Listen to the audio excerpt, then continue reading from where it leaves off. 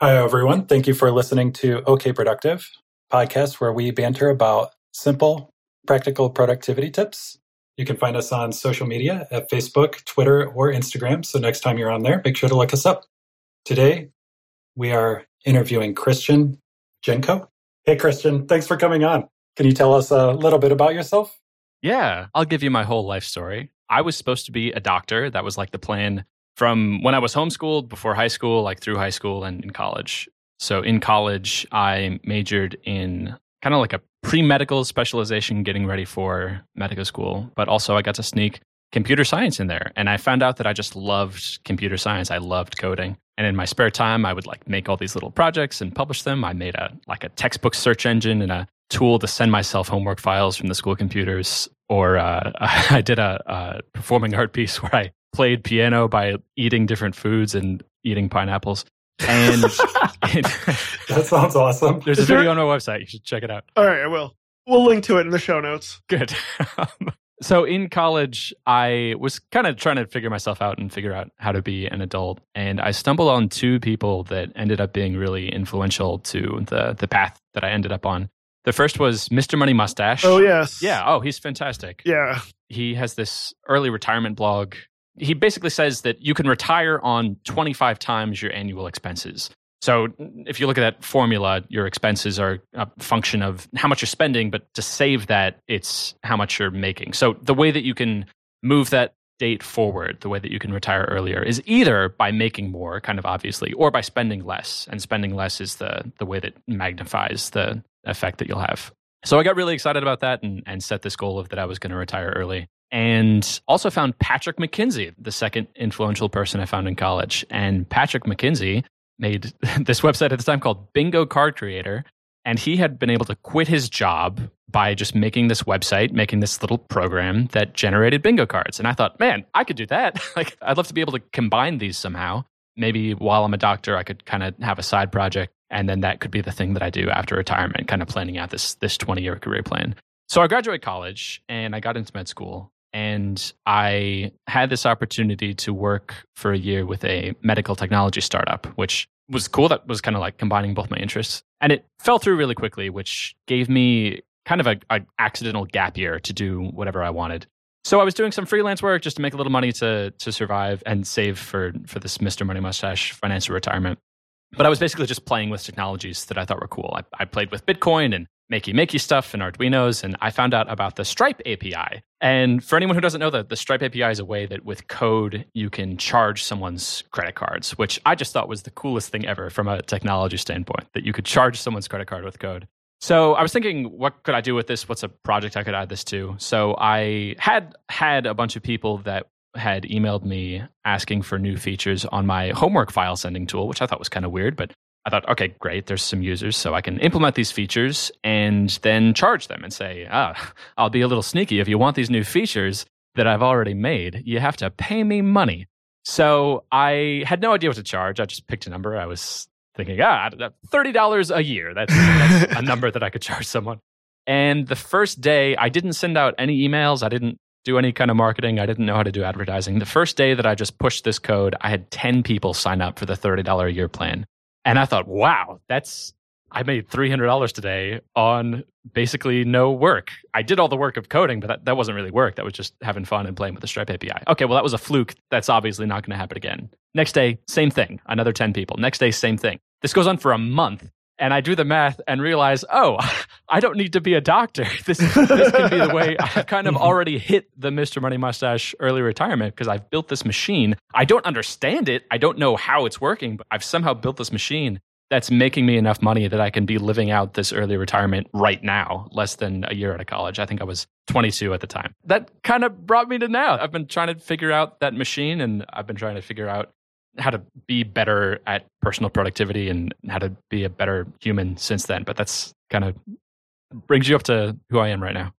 All right. And it sounds like that is also an avenue in which you and Leo had eventually met. Yeah, we met at the MicroConf conference, which I started going originally because I just really wanted to meet Patrick McKenzie. I wanted to say, hey, you're the guy who got me here, and you were the inspiration for me to figure out the Stripe API and figure out this kind of business thing. So thank you so much. So I also appreciate you name dropping Patrick McKenzie, because I don't know how many times I've thought of that bingo card creator just from like different events and things going on in life. I think it's the perfect example of software product because it's so simple. And if you had tried to tell me, oh, you could make this tool that's so simple that makes bingo cards and it can make money, I would have laughed at you. I would have said, there's no way that you could do that. But that's kind of the fault of thinking about things from a software perspective, is you kind of assume that things that are easy for you to make are also easy for other people. For a teacher who's kind of the target person for this product, making a bingo card is really hard. You have to, like, the amount of hours of work that would take to do that by hand is just astronomical. You'd have to like go in and make a template and cut and paste things, and it would just be horrible. So I think it's the perfect product to illustrate this point of thinking of products not in terms of how hard they are for you to make or how hard you think they would be for a person who had your similar skill set, but to really think about, this is the value that I'm providing someone with this tool. So I love using that as an example. Nice. So we've met at MicroConf. It was my third time this year, and I don't know how many times you've gone, but one of the things, it seems like you're really organized. You're really good at like keeping a task list. You do the notes, which people absolutely rave about. And it sounds like you've got a lot of things going on right now. First of all, what's your day-to-day tasks right now, or jobs or hats that you wear? And how do you keep all that stuff organized? That's really cool to hear you describe me as organized. I feel like I've gotten to this point by failing a lot and being very disorganized most of the time. I feel like as a person, I have had to build up systems to become more productive and more organized as a person, because if I don't, everything just falls to pieces. So the position I'm in right now is kind of like propped up by past failures that I've had and building up systems to work. In a typical day, and this is a process that's constantly getting refined, so it changes month to month. But right now, it's working really, really well. I wake up and I have this pre-populated list of the most important things to get done that day. And what's usually on that list is a single main task to be working on, a single main work task, which is for File Inbox, my main product. And that's broken down by the physical steps I need to do. So I wake up and I have this list that's just like delicious. It's all these really easy, really quick wins that I can do. It's very simple to go to the next thing. And I know that that's the most important thing to work on. And mixed into that, I have a list of, if I'm feeling tired or distracted, I have a list of healthy snacks to work on. I'll kind of notice in myself that I feel like my attention span's getting shorter, or I'm feeling a little more manic or aggravated. So I have a list of like things to go to when I feel that way. And those are things like going out for a run. I have a daily checklist that's doing at least one push-up, which is so easy. It's so easy to do one push-up. You just you do one, and then while you're down there, you might as well do 20. And getting at least 2,000 IUs of vitamin D from the sun, which has been drastically improving my mood and sleep.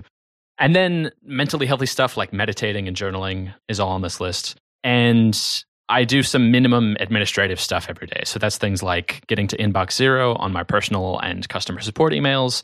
And depending on the day, I might have some scheduled stuff. Like today is a really good day. I get to talk on a podcast. That's really fun. And I'll have a call. I've been much more mindful about keeping in touch with people from MicroConf. So I've joined a mastermind, and I'm trying to keep in touch with some of the really interesting people and some of the very fulfilling relationships that I built at MicroConf. I've been trying to schedule weekly and monthly meetings with those people. So I'll intermix those through the day.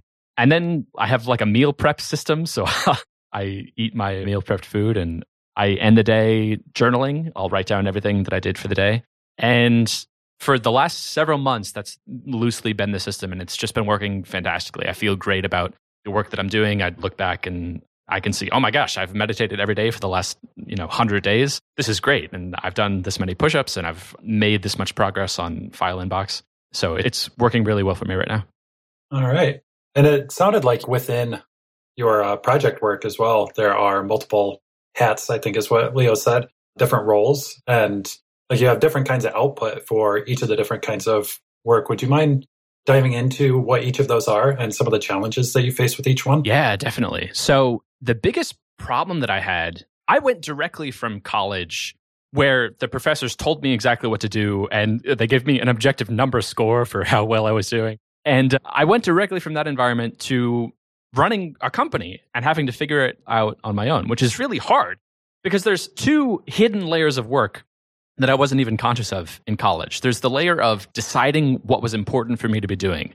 So that was like the decision on the level of deciding what subjects I needed to study for my degree. I didn't even think about that. I just signed up for the courses that I had to take. And the second layer was figuring out what I physically needed to be doing to move in that direction. So that would be something like a professor would be assigning me homework. They had this direction. They knew that I needed to learn linear algebra. And they had little bite-sized chunks of assignments that felt really good to do and were challenging, but were very easy and straightforward to do. I knew exactly what I needed to do. So those two layers were done for me. I didn't even need to think about them. And being dropped into, you're running your own company, you need to do this on your own now, I got completely lost. I was really good at doing homework and studying for tests. I was really good at being the worker, but I had no idea how to decide what direction to move in. And I was really, really bad at breaking down abstract goals like, you're running a business? Figure out how to do marketing. I didn't know, okay, how am I supposed to do that? How am I supposed to check off, figure out how to do marketing off a checklist? Yeah, it's really hard when it's the things you don't know that you don't know, right? That's the biggest challenge. It is. And it took me a long time to even figure out that those were things that I needed to know how to do that I didn't know how to do. Yeah. In that environment, what I ended up doing was just whatever seemed like the most interesting thing to be doing in the moment, which for me is usually coding something. So that meant like as soon as I hit a wall and started doing something that was hard or that I didn't like doing, well, I would just start working on something else. So I have this list on my website right now of like 20 projects that I made just because starting a new thing was way sexier to do than if I felt stuck on the thing that I was currently doing. So, okay, I don't know how to figure out marketing, and I think Facebook ads are a thing, but this dashboard is confusing. So I'll just make this brand new app. I'll make a thing that'll turn Markdown into MLA formatted PDFs, and I'm going to make that right now. There's so much momentum when you first start off. Like, it's so much more exciting when you start something green, and like the momentum is just, you can see the improvement. Whereas if you're picking up something that you're in the middle of, it's like really difficult to see that momentum, and there's a lot of weeds and a lot of tangling that you have to untangle to move forward. And I totally empathize with that. That early motivation, it's addictive almost. But the long-term success, the way that people have built these huge successful companies within the MicroConf community is not by just doing the most exciting thing in the moment. It's by doing really boring things very consistently. It's by building a little piece in the same direction for a really long time. Consistently. Yes. Consistently moving in the same direction is how you get to these huge companies. I was horrible at that. I was really bad at setting those higher level priorities and staying to move in the same direction. So File Inbox was making all of the money in my life. That's how I was supporting myself kind of passively. And it was just languishing for years while I was kind of flitting around and trying to figure out, I made this thing by adding Stripe payments to this thing that was already popular that was a side project. So I'll just launch a whole bunch of those and see what happens. But none of those worked because the success from File Inbox came, I think, as a bit of serendipity of market timing and different things. But I was trying to recreate that serendipity, and that's not a successful way to consistently build business success. So those are the challenges that I was facing, trying to figure out what my professional career was going to be. Thanks for sharing that. So was there like one pivotal moment where you realized that you needed to change something to like start addressing some of those problems you were observing in your own life? Yeah, I was trying to figure my life out. And DB Inbox at the time, it was called DB Inbox. I changed the name to File Inbox recently. It was kicking out a solid like $5,000 a month, which is a really comfortable amount of money to live on, especially if you don't have to do any work for it. I was just trying to figure out like, what do I want to do in my life? So I tried living nomadically. That's a really popular thing to do. My wife at the time and I had bought and renovated an RV and drove around the country for a year. But I felt really restless. I really enjoy making stuff and the process of building software and the process of building useful things. And doing the nomadic thing was really fun and exciting. Exploring new cities is really fun, but it's only fun for like 2 weeks. And then I just felt this itch to be building stuff again. That's the long-term enjoyment that I think I get out of life. Building things that are useful for other people. Building bigger things than you can build in just the sprint where you feel motivated to work on it. So in the whole year-long process of driving around the country in the RV, probably the most rewarding part of it for me was renovating it, which was this 2-month just work that I was putting into it. Work for me it took me a long time to realize this, but I really enjoy work. I really enjoy building stuff. So from a personal productivity perspective at this point, I'm getting stuff done, but only when they're really shiny or only if they're like on fire. So I started a bunch of projects without finishing them, sitting on this huge pile of half-finished things. Things like I had an idea to build a library of all of the book recommendations that I got. And that turned into this text file of like 80,000 books sorted by the number of recommendations I got. But I never actually read any of the books. I just kept the list. I had probably a dozen things like that I wasn't getting any fulfillment out of them because I wasn't pushing them forward. I would have the idea for it and I would make it and then nothing would happen. So I had this quote that was just bouncing around in my head for years. It's from Nathan Barry, who's the founder of ConvertKit, one of these people in the MicroConf community. And he said that before ConvertKit really took off, it was making like $2,000 a month and it was declining. And he was talking to Heaton Shaw, which is another big person in the MicroConf community. And Heaton told him that Nathan needed to take ConvertKit seriously or shut it down. Because what he was doing right now was just silly. He was just flirting with this product. And if he wasn't taking it seriously, there was no reason to be working on it. So Nathan decided to double down. And now I just pulled up his dashboard. All of his numbers for his company are public. As of right now, he's making $1.35 million a month. That's really cool. Yeah. That was a thought that was bouncing around in my head of like, okay, not necessarily the money. That's not super important. But the concept of like building a thing that's so much bigger than yourself, that's helping the economy to the tune of at least $1.35 million a month, to be having that kind of output, to be having that kind of contribution. That's the direction that I want to move towards. I tried all these other things and like, this is the thing that I want to do. I need to come up with a fun story of like a moment when that happened, but it was probably maybe like a year and a half ago is when I really decided to buckle down and fixed a lot of other things in my life and focused a lot on sleep and got out of a few bad relationships and really started taking DB Inbox seriously. And part of that has been completely revamping my productivity strategy into a system that is this engine now for getting things done and moving in the right direction. I think it's really refreshing that you didn't pin it down to just one specific incident, that it's a lot of things adding up over a long period of time, and then it slowly sinks in. Because I think that's usually the case. And I think it's a lot of the times happening to people, and they don't even realize it. And maybe they even don't get to that epiphany where they realize like something's got to give, something's got to change. And then like they're the one who has to do something about it. So thanks for sharing that. That's cool to hear. I guess I won't make a narrative then that it happened in a single moment. Yeah, it happened over a long period of time. What did you try that didn't work as far as like getting things organized and putting in the effort? Man, so many things. I found out external accountability just does not work for me at all. I think because I'm very low. I took this personality test, the Big 5 personality test, and it put me really, really low for agreeableness, which I think is the personality trait that external accountability works for, because you want to uphold the opinions of other people.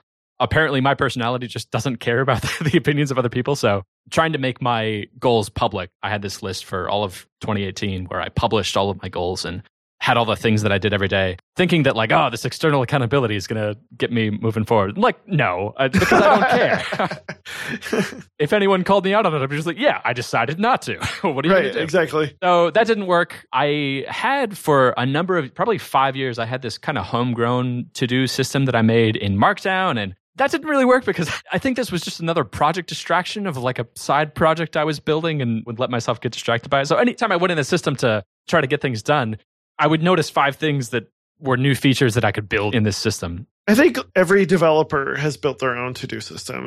Probably. It's like, oh, I'll build my own to-do and my own calendar. And yeah, I know what you mean. Yeah, it's just a distraction. It's just another way to procrastinate. That was kind of a sandpit. I tried also working in only Pomodoros, which a Pomodoro, your listeners probably know, but it's a period of 25 minutes of focused work. So before you set the 25-minute timer, you have to say, okay, this is the thing that I'm working on for the next 25 minutes. If anything else comes up, I'm not going to do it. If I get distracted, if I start working on anything other than my primary task, the Pomodoro doesn't count. You set the timer for 25 minutes, which is a great amount of time because when you have this thought of, oh, I need to check Twitter, I need to check Facebook.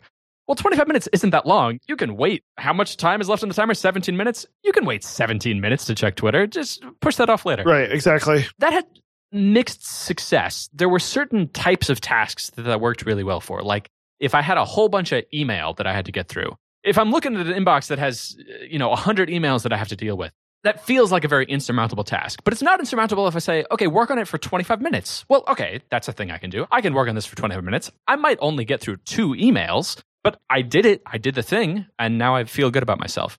That was a partial success, but it didn't solve the whole problem. I was kind of setting a direction because I would set the thing that I was going to work on right before the Pomodoro, but I was missing this higher level direction. I didn't know why I was answering emails. I didn't know what the bigger thing was that I was doing. And it also didn't fit for a lot of different types of work. Like a Pomodoro doesn't really work for exercise, and a Pomodoro doesn't really work for administrative stuff. It works well for if you have a lot of emails, but if you have to do like a lot of little things, it doesn't work super well. I also was missing a good framework for breaking down tasks, of taking a big audacious goal like, figure out marketing, and breaking that down. Because working only in the Pomodoro system, I would be tempted to do something like, say, okay, for the next 25 minutes, figure out marketing. Well, that's a little too listless to move in any meaningful direction. I needed to figure out a way to break that down further. Those are 3 things that did not work, but kind of worked. One of the things that we've talked about before, it's not just breaking down tasks, but especially for the things you don't know much about. Mm-hmm. You almost want to like break it down into research projects and then like assign a specific amount of time to them. That's usually what I've found helpful. Yeah, that's also a technique that is in my current system of sometimes my next actionable step just looks like research this thing or Google this thing and try to figure out what the potential solutions could be, what the potential scope is. Yeah, that's a really good technique. Nice. I think it's time for the big reveal. So what did you end up landing on that has worked really well for you? Oh, man. So my current system, I named it even. How official is that? My current system, I'm calling 3-Hat Productivity. You can check out my blog post about it at 3hatproductivity.com. I just started it, so I think I have 1 or 2 posts on there right now. But the premise is that I separate work into 3 distinct modes. I can do work as a CEO, I can do work as a manager, and I can do work as a worker. The CEO's job is to come up with new ideas and explore different options and to set the direction. So it's okay for the CEO to come up with the idea of like, okay, you need to figure out marketing. Here's this kind of abstract direction. But I've decided that this is the most important direction to be going on. This is the place where you're going to get the most life fulfillment. The CEO then passes off that direction to the manager. And it's really useful for me to really think about this as 3 distinct people. I feel kind of schizophrenic describing it, but I really do feel like I'm working as 3 different people. Like I have 3 very separate jobs. I imagine you actually have 3 physically different hats. I should do that. That's a cool idea. I'll have to come up with what the different 3 hats would look like.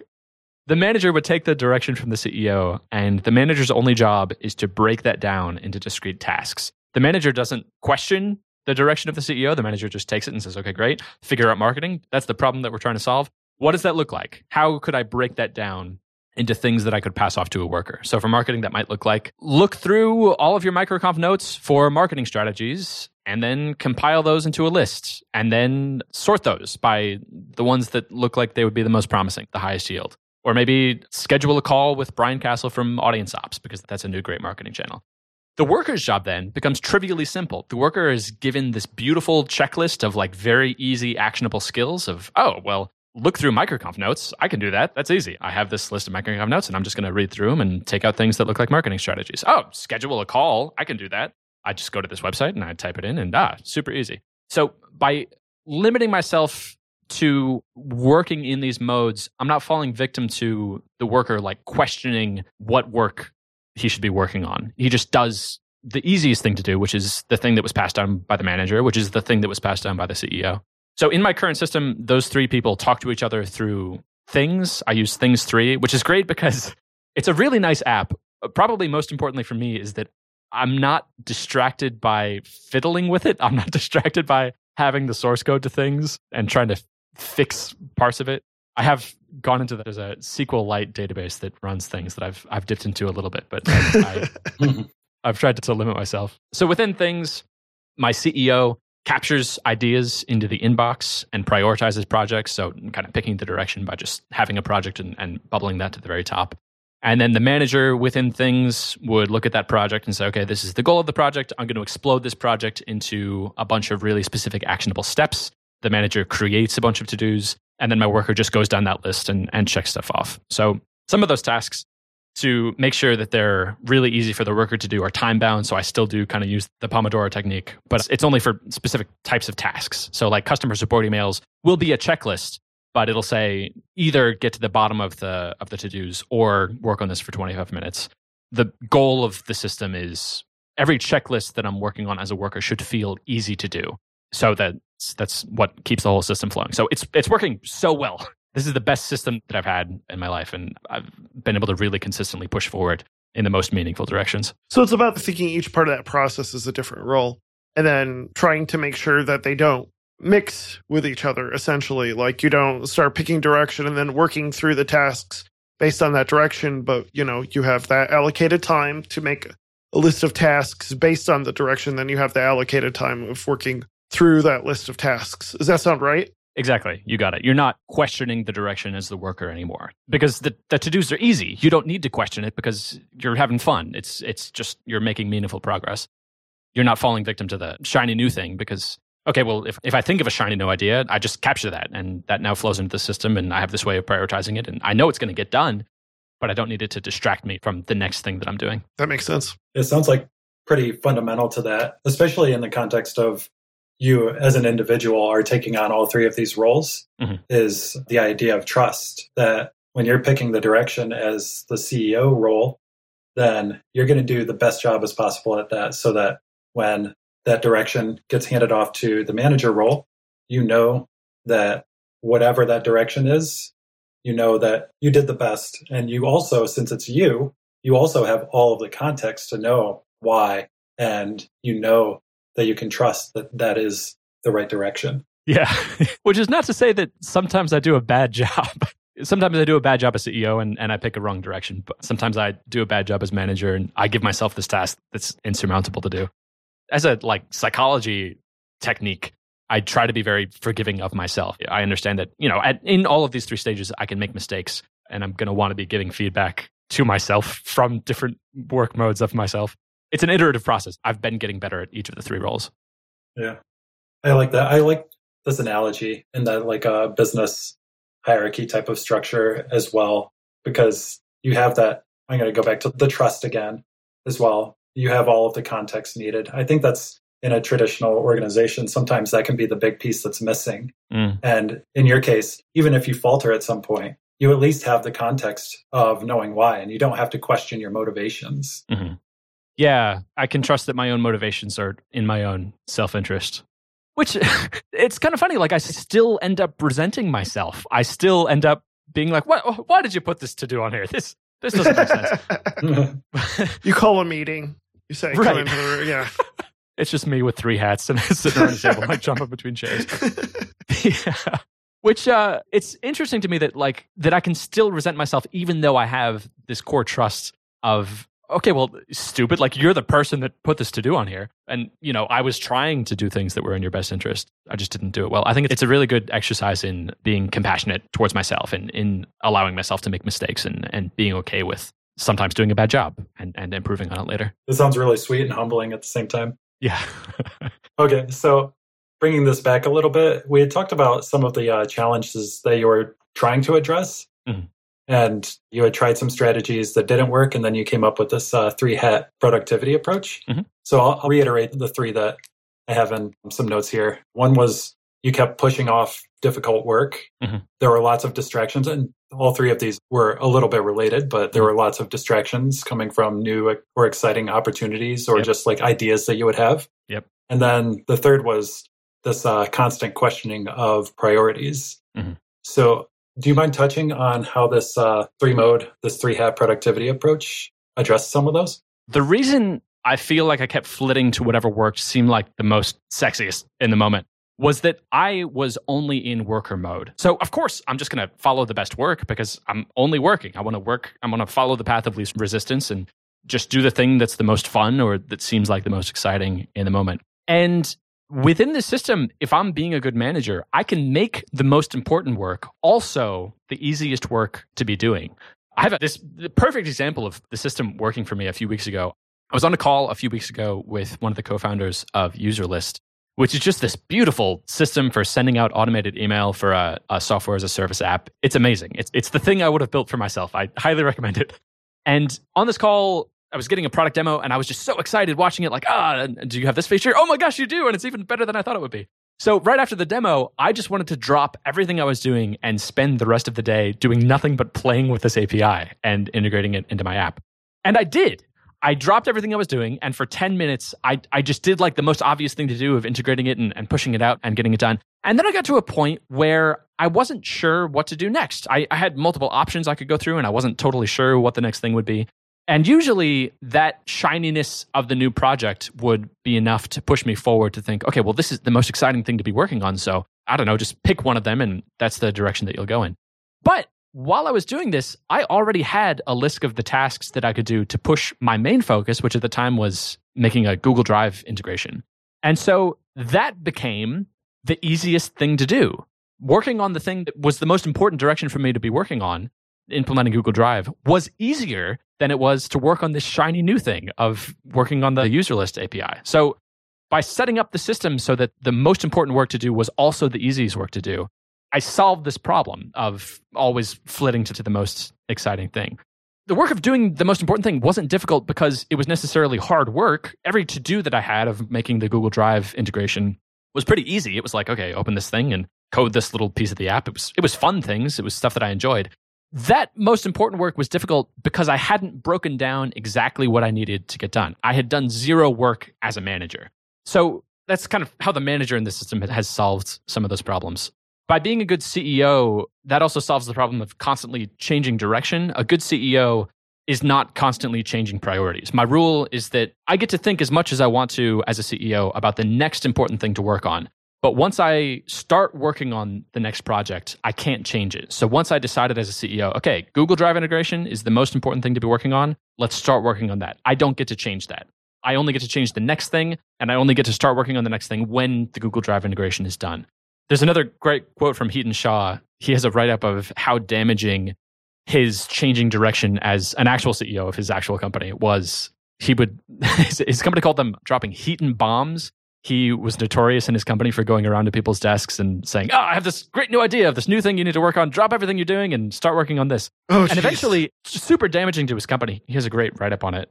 I'll send you the link to include in the show notes. But his employees eventually just started ignoring him because he was changing directions so frequently that they couldn't get anything done. They couldn't finish any of the directions. So I allow myself to change what the next thing is, which while I'm working in a project, the next project will probably change 6 or 7 times what I think is the next most important thing.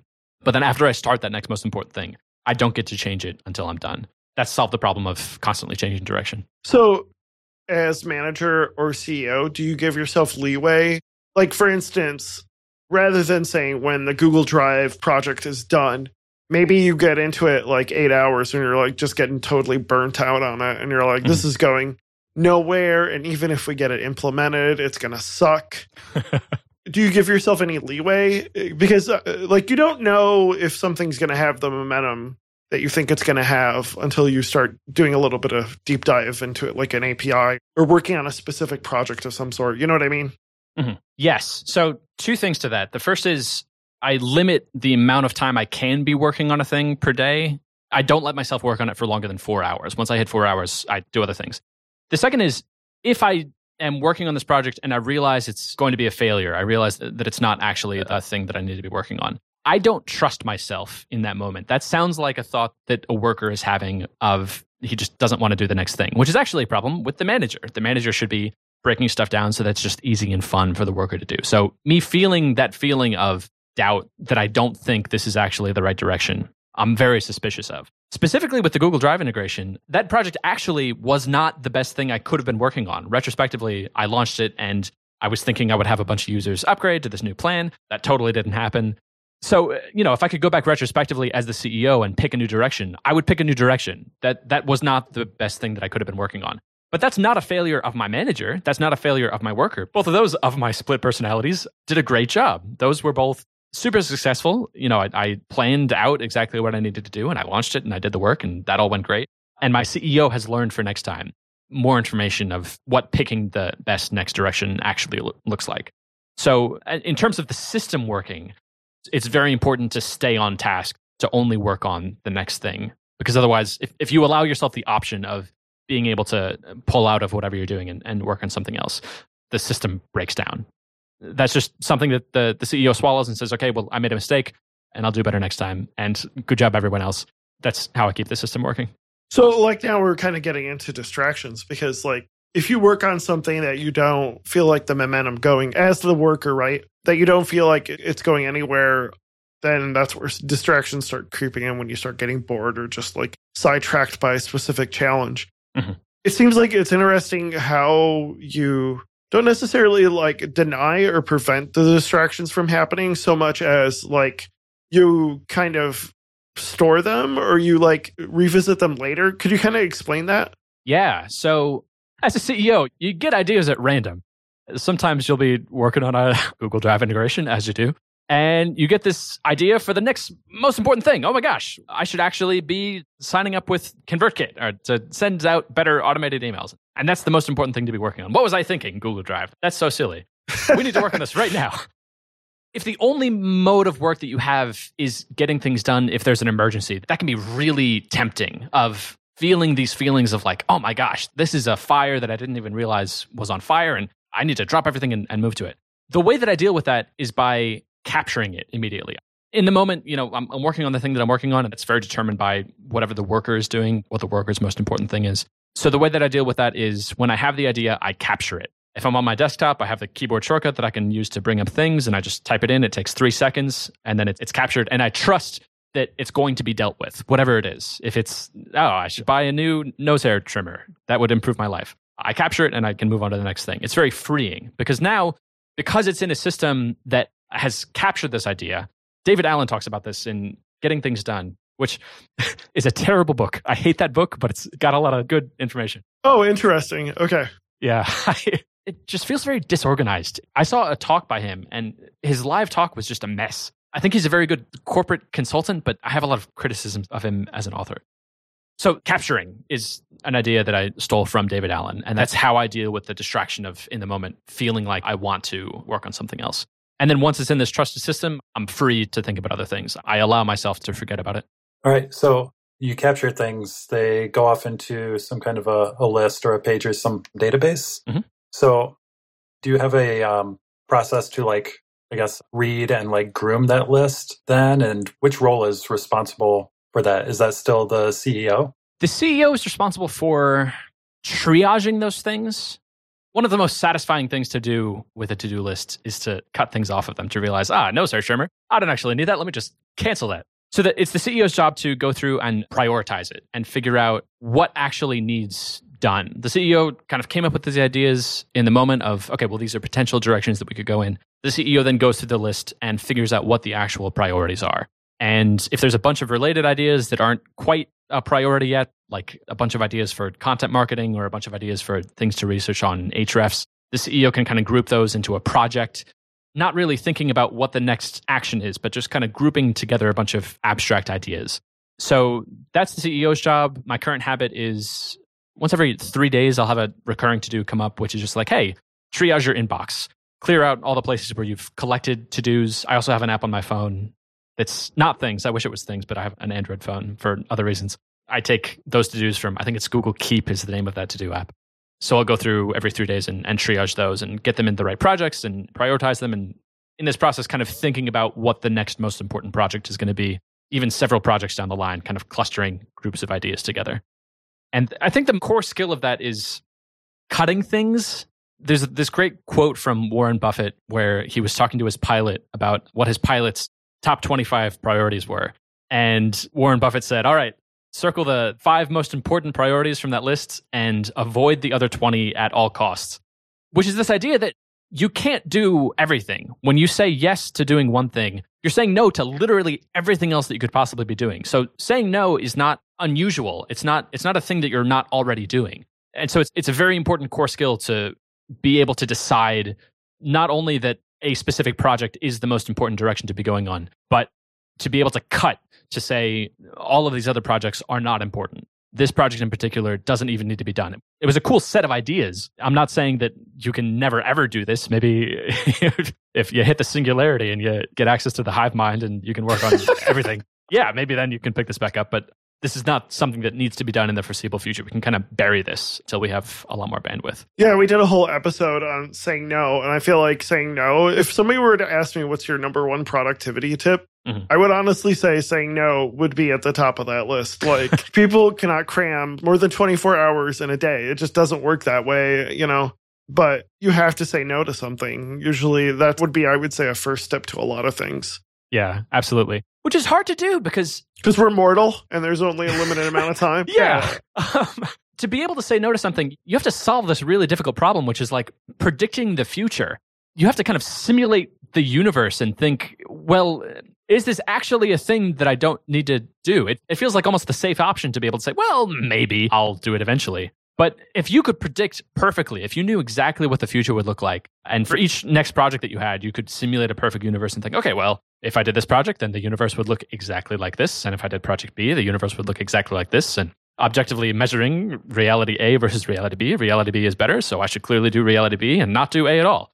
You can't do that. You're kind of working with probabilities and you're working on feelings and trying to predict what you think is going to happen. So it doesn't feel safe to say no because you want to keep as many opportunities open as you can. But if you do that, you end up like the donkey midway between the water and the hay who dies of hunger and thirst at the same time. I've never heard that before. That's really clever. If the donkey could predict the future just a little bit better, the donkey would say, okay, well, if I go for the water first, then I won't be as thirsty. And then I could just go over to the hay, so that would work well. But if I went to the hay first, I wouldn't be as hungry, and then I could go to the water later. But actually, the most important reality is, I would die from thirst before I died of hunger, so I should go to the water first. The donkey can't do that. The donkey can't simulate reality that well. So it's just stuck. It's stuck not wanting to close off any of its options. So it ends up not going anywhere. It ends up just stuck in the same place. It's a difficult problem to solve. And it's one that I feel like I kind of have to resolve myself to that I'm not going to get it right every time. Like picking Google Drive to do as the next most important project was probably the wrong choice. And that's okay. I'm going to make mistakes, and it's more important to be following the system because I want to be a donkey that's moving. The donkey that would have gone for the food first and then the water would have been better off than the donkey that was just stuck there, not doing anything. Yeah. Well, it sounds like you were already touching a little bit on my next question. It's how you keep that list from continually getting bigger and bigger over time. Are there other strategies besides just removing things that you do? I think a core part of the system that allows me to remove things easier is that I temporally separate the moments of having the idea and prioritizing it and doing it. And so that gives me a lot of opportunities to really evaluate if it's something that I actually need to do. If at 3 completely separate moments in time, separated by days, I decide, yes, this was a good idea, and yes, this is an important direction to be moving in, and yes, I do actually need to do it. That gives me a pretty high probability that that actually is something that I need to do. Versus if I'm just being reactionary, if I'm just thinking about, oh my gosh, a nose hair trimmer, I need to order it right now. This is the most important thing for me to do. If I let myself kind of get caught up in that wave, it feels much harder to say, well, actually, no, you don't. You can just use scissors. That's an okay thing to do. So temporally separating has been a really good technique for making it easier to cut things. I don't let myself have an idea to do something and then immediately do it. All right. And so it sounds like another part of your 3-hat strategy is to not rapidly switch roles as well. Yes. Okay. And do you have a general rule for how quickly you can switch those roles? Is it 1 time a day for each role, or is it something else? The amount of time that I spend in each role and the moments that I spend in it are more dictated by what I feel like I need to do. So the CEO's role is kind of dictated by, do I feel like I'm moving in the wrong direction? Or maybe, do I have this spurt of inspiration? Do I have this great idea that just popped up? So that kind of happens in the moment. That's almost distracting if I wasn't immediately capturing those ideas. The manager usually works at the beginning and end of a day, usually setting what the priorities are going to be, what the specific actions will be for that day. And then I spend most of my time as a worker, and I try to have as much uninterrupted time as a worker as possible. CEO things popping up is more of a distraction that just needs to be captured. And manager work usually pops up if my worker gets stuck. If I'm facing a to-do that I don't know how to do, that feels emotionally difficult to finish, the manager might need to step in and do a little bit of work to define that task better. How do you allocate that time? Do you allocate most of the time, 4 hours a day to the worker, or 8 hours a day on 2 different tasks, and then maybe once a week is the CEO's role? Or I'm really curious how you break that time down. Right now, it doesn't need to be broken down. The system's kind of just working. There have been situations where I felt like I needed to allocate more time to a specific role. So like, if I feel like my options are limited, if I feel like I don't have enough ideas, I can spend some dedicated time as CEO. A habit that I had for a while was every day I would journal 10 ideas. It could just be 10 ideas about anything. That really helped me explore the potential landscape of what I could be doing. And then it got to a point where I had enough ideas. I had some really good ideas, and the most important thing was to break those down into working. When I know I need to work more in the manager role is if I'm looking at a to-do list that doesn't feel easy. If I feel like the to-do list is insurmountable, then I would need to spend more time in a manager role. But right now, it's not heavily structured. It's not scheduled. I aim to spend about 4 hours a day in worker mode, and then as much time as I need to spend in manager mode to enable that is how much time I spend, which it's not a lot. It's maybe 20 minutes a day. Yeah, it doesn't sound like it's a lot. Yeah. It's surprisingly easy. So you would say most of your time is easily on the worker stuff. And then when you feel like it's necessary, then it's the manager. And then maybe the CEO stuff is like a few hours a week right now. That's right, yeah. It's all kind of driven by the worker. Whatever needs to happen for the worker to feel like he's doing easy and fulfilling work, that dictates how much time I spend in the manager and CEO roles. That sounds counterintuitive, but it totally makes sense. It makes sense for me. That's what's been working well so far.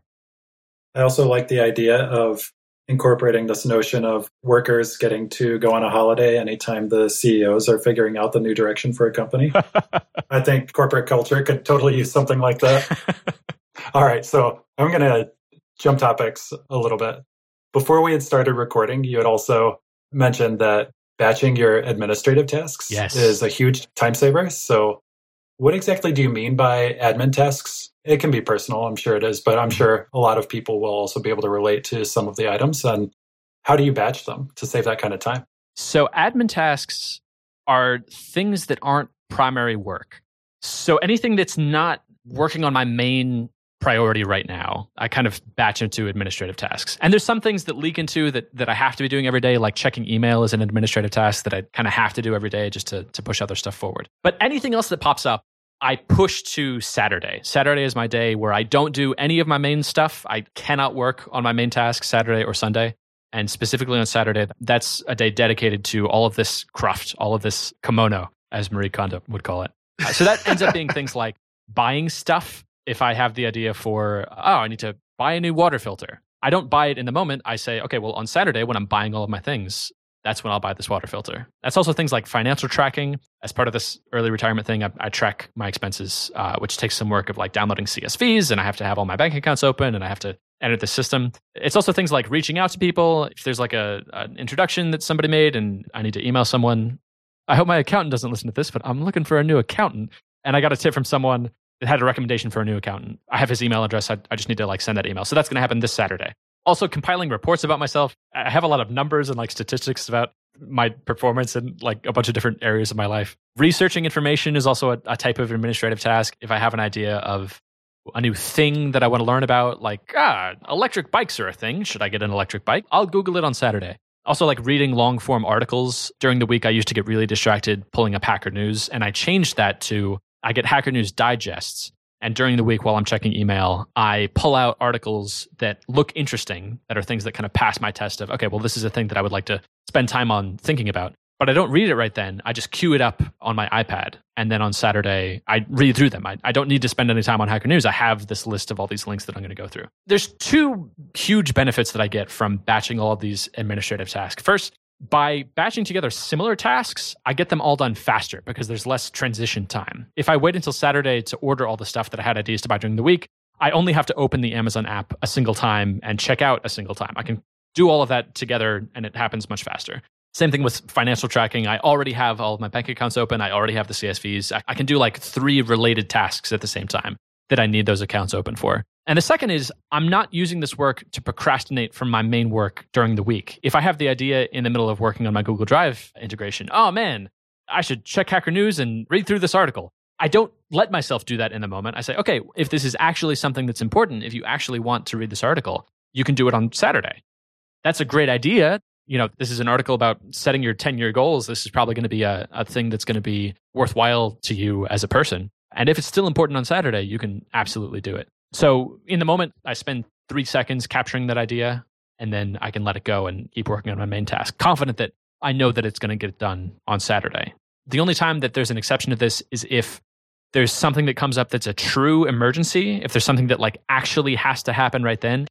When I implemented this rule for myself, I was really surprised at how few actual emergencies I had. There's almost nothing that's actually an emergency. There's almost nothing that you actually have to drop everything for to do.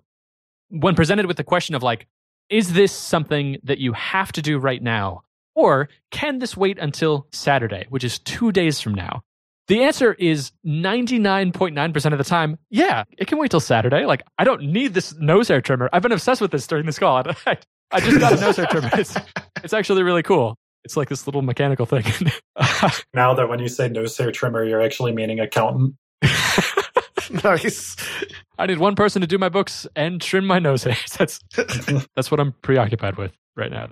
Those are the two benefits that I've had from batching admin tasks. Gotcha. So is there any other software you wanted to mention, Christian, before we close out, or any other tools you think people should try out? I actually recommend just doing something that works and not spending too much time in the tools. For me especially, I think I use tool research to distract myself, use that as a form of procrastination. If you're on a Mac, use Things. It's expensive. I would have spent 100 times more for it than I paid. I think it's like $50.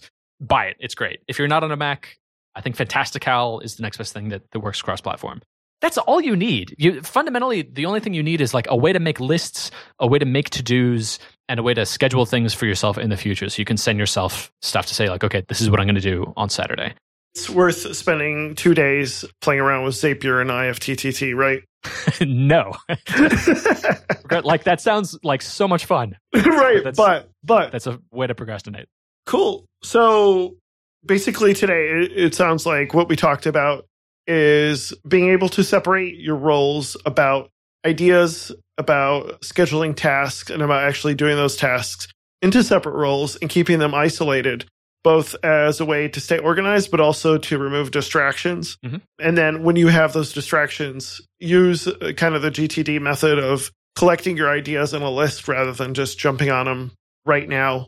And also find ways to batch those tasks based on whether, the context that they're in. For instance, if you're doing accounting, have your banking software ready. Or if you're ordering nose hair trimmers, do that at a time when you have Amazon open and you could look at all the reviews of nose hair trimmers. I like how you pluralized it that time.